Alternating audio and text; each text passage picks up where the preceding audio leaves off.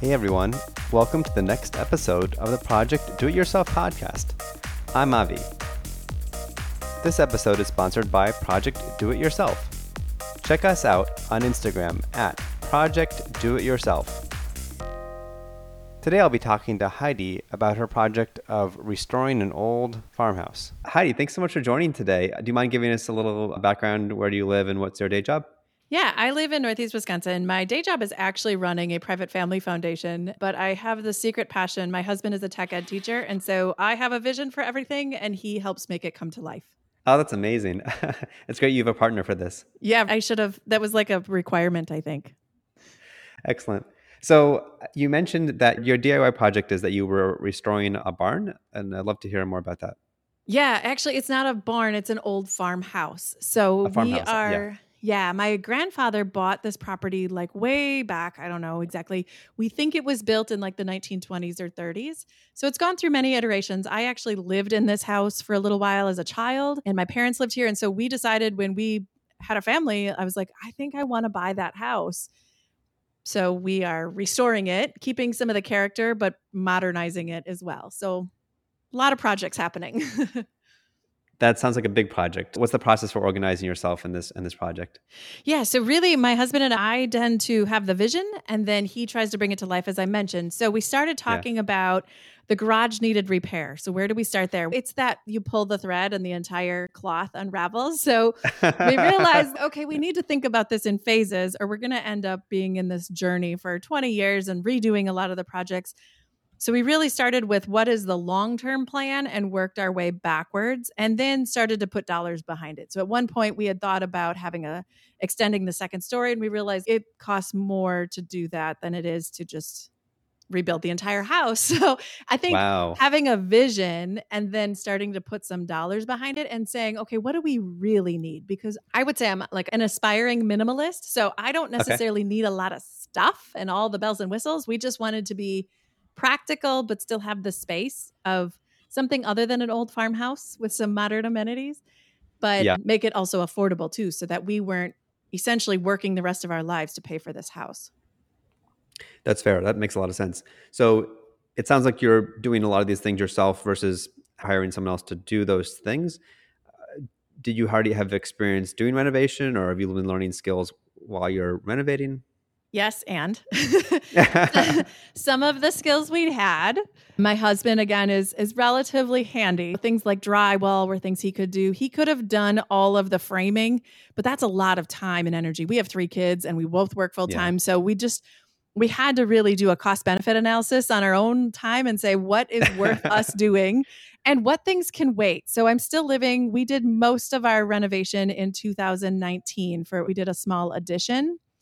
And then the pandemic hit. So then we were like, okay, we're stuck in our house. Let's like start working on things again. So that's when we redid all of the hardwood floors and started working on the trim. So there's some things that are pretty low key. Like replacing windows is actually pretty easy. And there's a I've never low done that risk before. versus Okay. yeah, it's actually not too hard. You just frame it out. The key is getting enough shims and making sure things are level. So things like that. My husband's willing to do those things with a couple of YouTube videos and just making sure he has the right tools. And now we're at the phase of trim, and we did hire someone to do all of the roofing work, even though we could have done that. That was a lot of time and energy, and that's hot. It's not fun work. So we hired that out. But for the most part, if it's like a foundational structure thing or a high risk item, we'll hire it out. Or if it's just like time versus energy, we just don't have the time to get it to move, we'll hire it out. Otherwise, we pretty much do most of the work ourselves.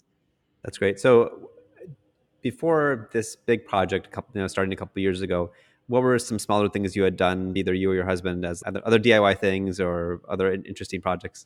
Yeah, my husband has always been building stuff. So it was everything from, he would love to be, I think, a long-term carpenter, but I also don't know that he wants that lifestyle. I think he likes the idea of it. So he's built everything. I had him build stuff for our wedding. I wanted this kind of wagon looking thing. And I was like, I can't find what I'm looking for. So I would draw it out and he would build it. So it started with just little small projects. He built a trellis. And then we started working on our house that we had bought, our previous house that we had bought, and just tearing out. We finished the basement. So I think it was just a matter of making that realistic. Because again, you're in an old farmhouse. Some of these houses don't have livable basements. So how do we make it livable? How do we make it functional? those types of things. And then it was just like reimagining things. Like we had a small space that we wanted to be able to put it was a stairwell, and we wanted to be able to put our shoes somewhere because otherwise they're like all over the stairs. And we came up with this idea to put a cement tube essentially cut up against the wall. So your shoes could fit into it. It wasn't anything real technical, but it was functional. And then we painted it to make it look cool. So it's been this ebb and flow of things that it's more of a problem, right? That this isn't working for us. How do we solve the problem? And then get creative around what could the solution look like without it costing an arm and a leg. What does that creative process look like for you? Is it just a lot of like paper drawing or talking with people? It usually starts with a conversation, and we've had to learn through our relationship, because we do so much of this and we're so different, that we have a rule that the other person can't say no for 24 hours, because I would come up with these crazy ideas and he'd be like, no, we can't do that. It's too expensive. It's not going to work. And I was like, it can work. It might not make sense to work. So we've had that process. And then usually he's much more technical. So I can do a sketch on a piece of paper, but then he will sometimes need much more specifics. So I think that it's not pretty, it's not technical, it's not perfect, but just getting the idea out there, a lot of drawing, communicating, we use a lot of various forms, a lot of pictures. I'll see something and say, this is what I'm thinking, but I want it like this. So it's a lot of creative communication, actually. That sounds like a great partnership. I maybe next time we'll have to interview both of you guys for the podcast and see what that's like, actually, because most people I've talked to, at least up to this point, are doing projects on their own, or they might be doing it with their partner, but it's not as quite an intertwined process, especially for that creative part. So it's interesting to see what you guys have put together. Yeah, it's fun. And it allows us to be creative too. I think we encourage the creativity now. Now it's not like we're not outdoing it for anybody else. Like, the other thing I would say in all of this is we got really grounded in what our values were. So we were not trying to outdo the Joneses down the street. That was not our focus, and getting really clear on what is it we really want our house to be. I always wanted to walk in the door and feel like, oh, this is home. This feels good. So we've had some good conversations too on what does home look like and how do we want that to be and how do we want our kids to feel in this space. Our house is not always clean, because it's home. And so we also thought about that too in the design principles. Okay, where do we have the mess? Where are we allowed to like keep the mess somewhat hidden? Where are we allowed the kids to be themselves without feeling, oh, we got to clean up all the time? I think that's a great philosophy to make sure that it feels welcoming. You mentioned your kids are involved in your projects. Did they help you with some of these tasks? Okay. Yeah, I should send you some pictures. Yeah, it was fun when we tore out. So the old wood floors are like those 12-inch planks. So they're super cool. And I was like, we have to keep these wherever we find them now. If we're not going to use them in that space, we keep them. So we took them out of the old bathroom, and my kids got really curious. Like, I want to work on this. So I have some awesome pictures where the kids are helping. Those only last for 10 minutes, but the fact that they're building something and they are a part of the solution, it's really fun to see all of that come to life.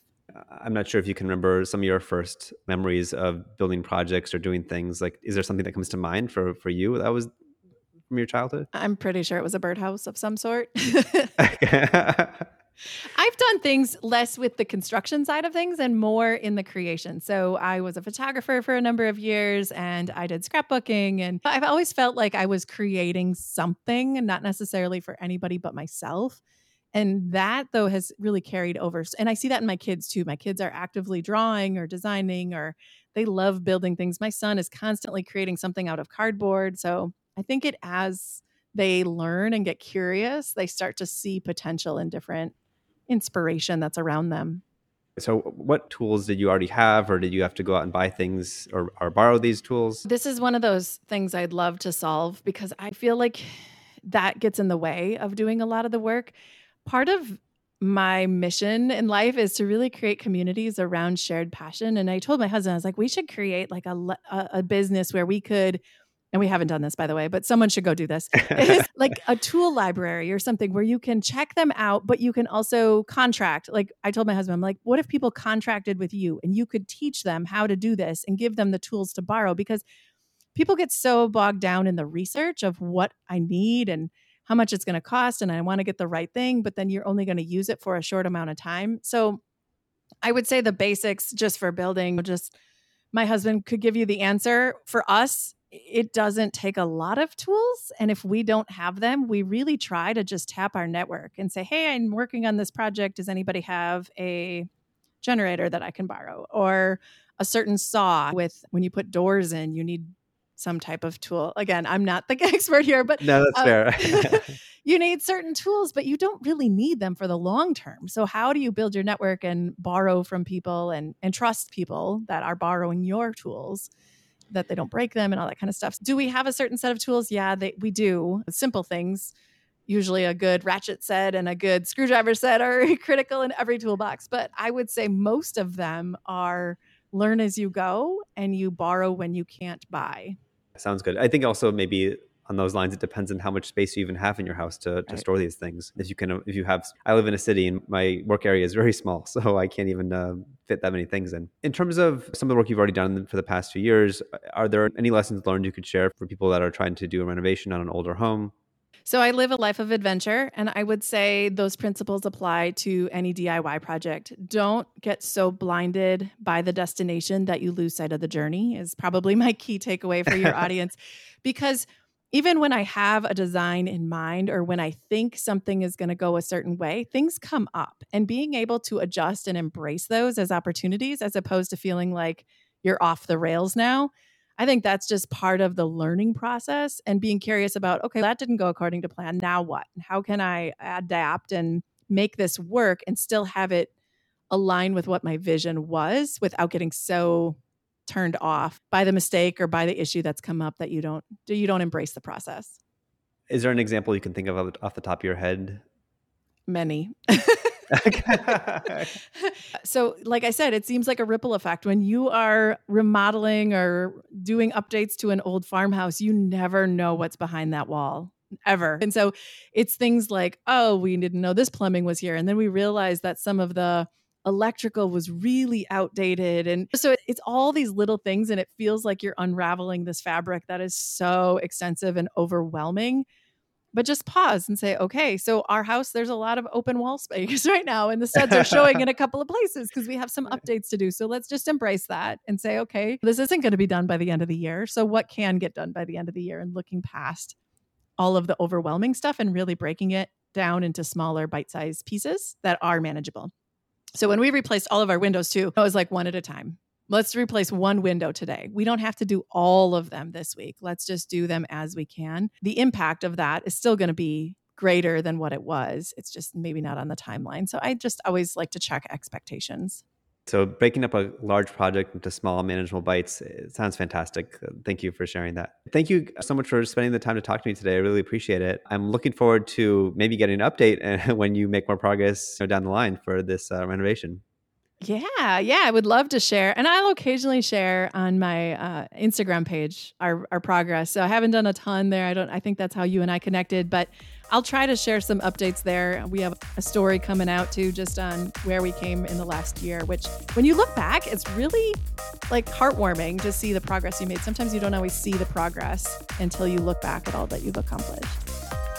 Interested in seeing pictures from today's podcast? Check them out on Instagram at Project Do It Yourself. The theme music was written by Arlen Straussman. Thanks so much, and I'll see you next week.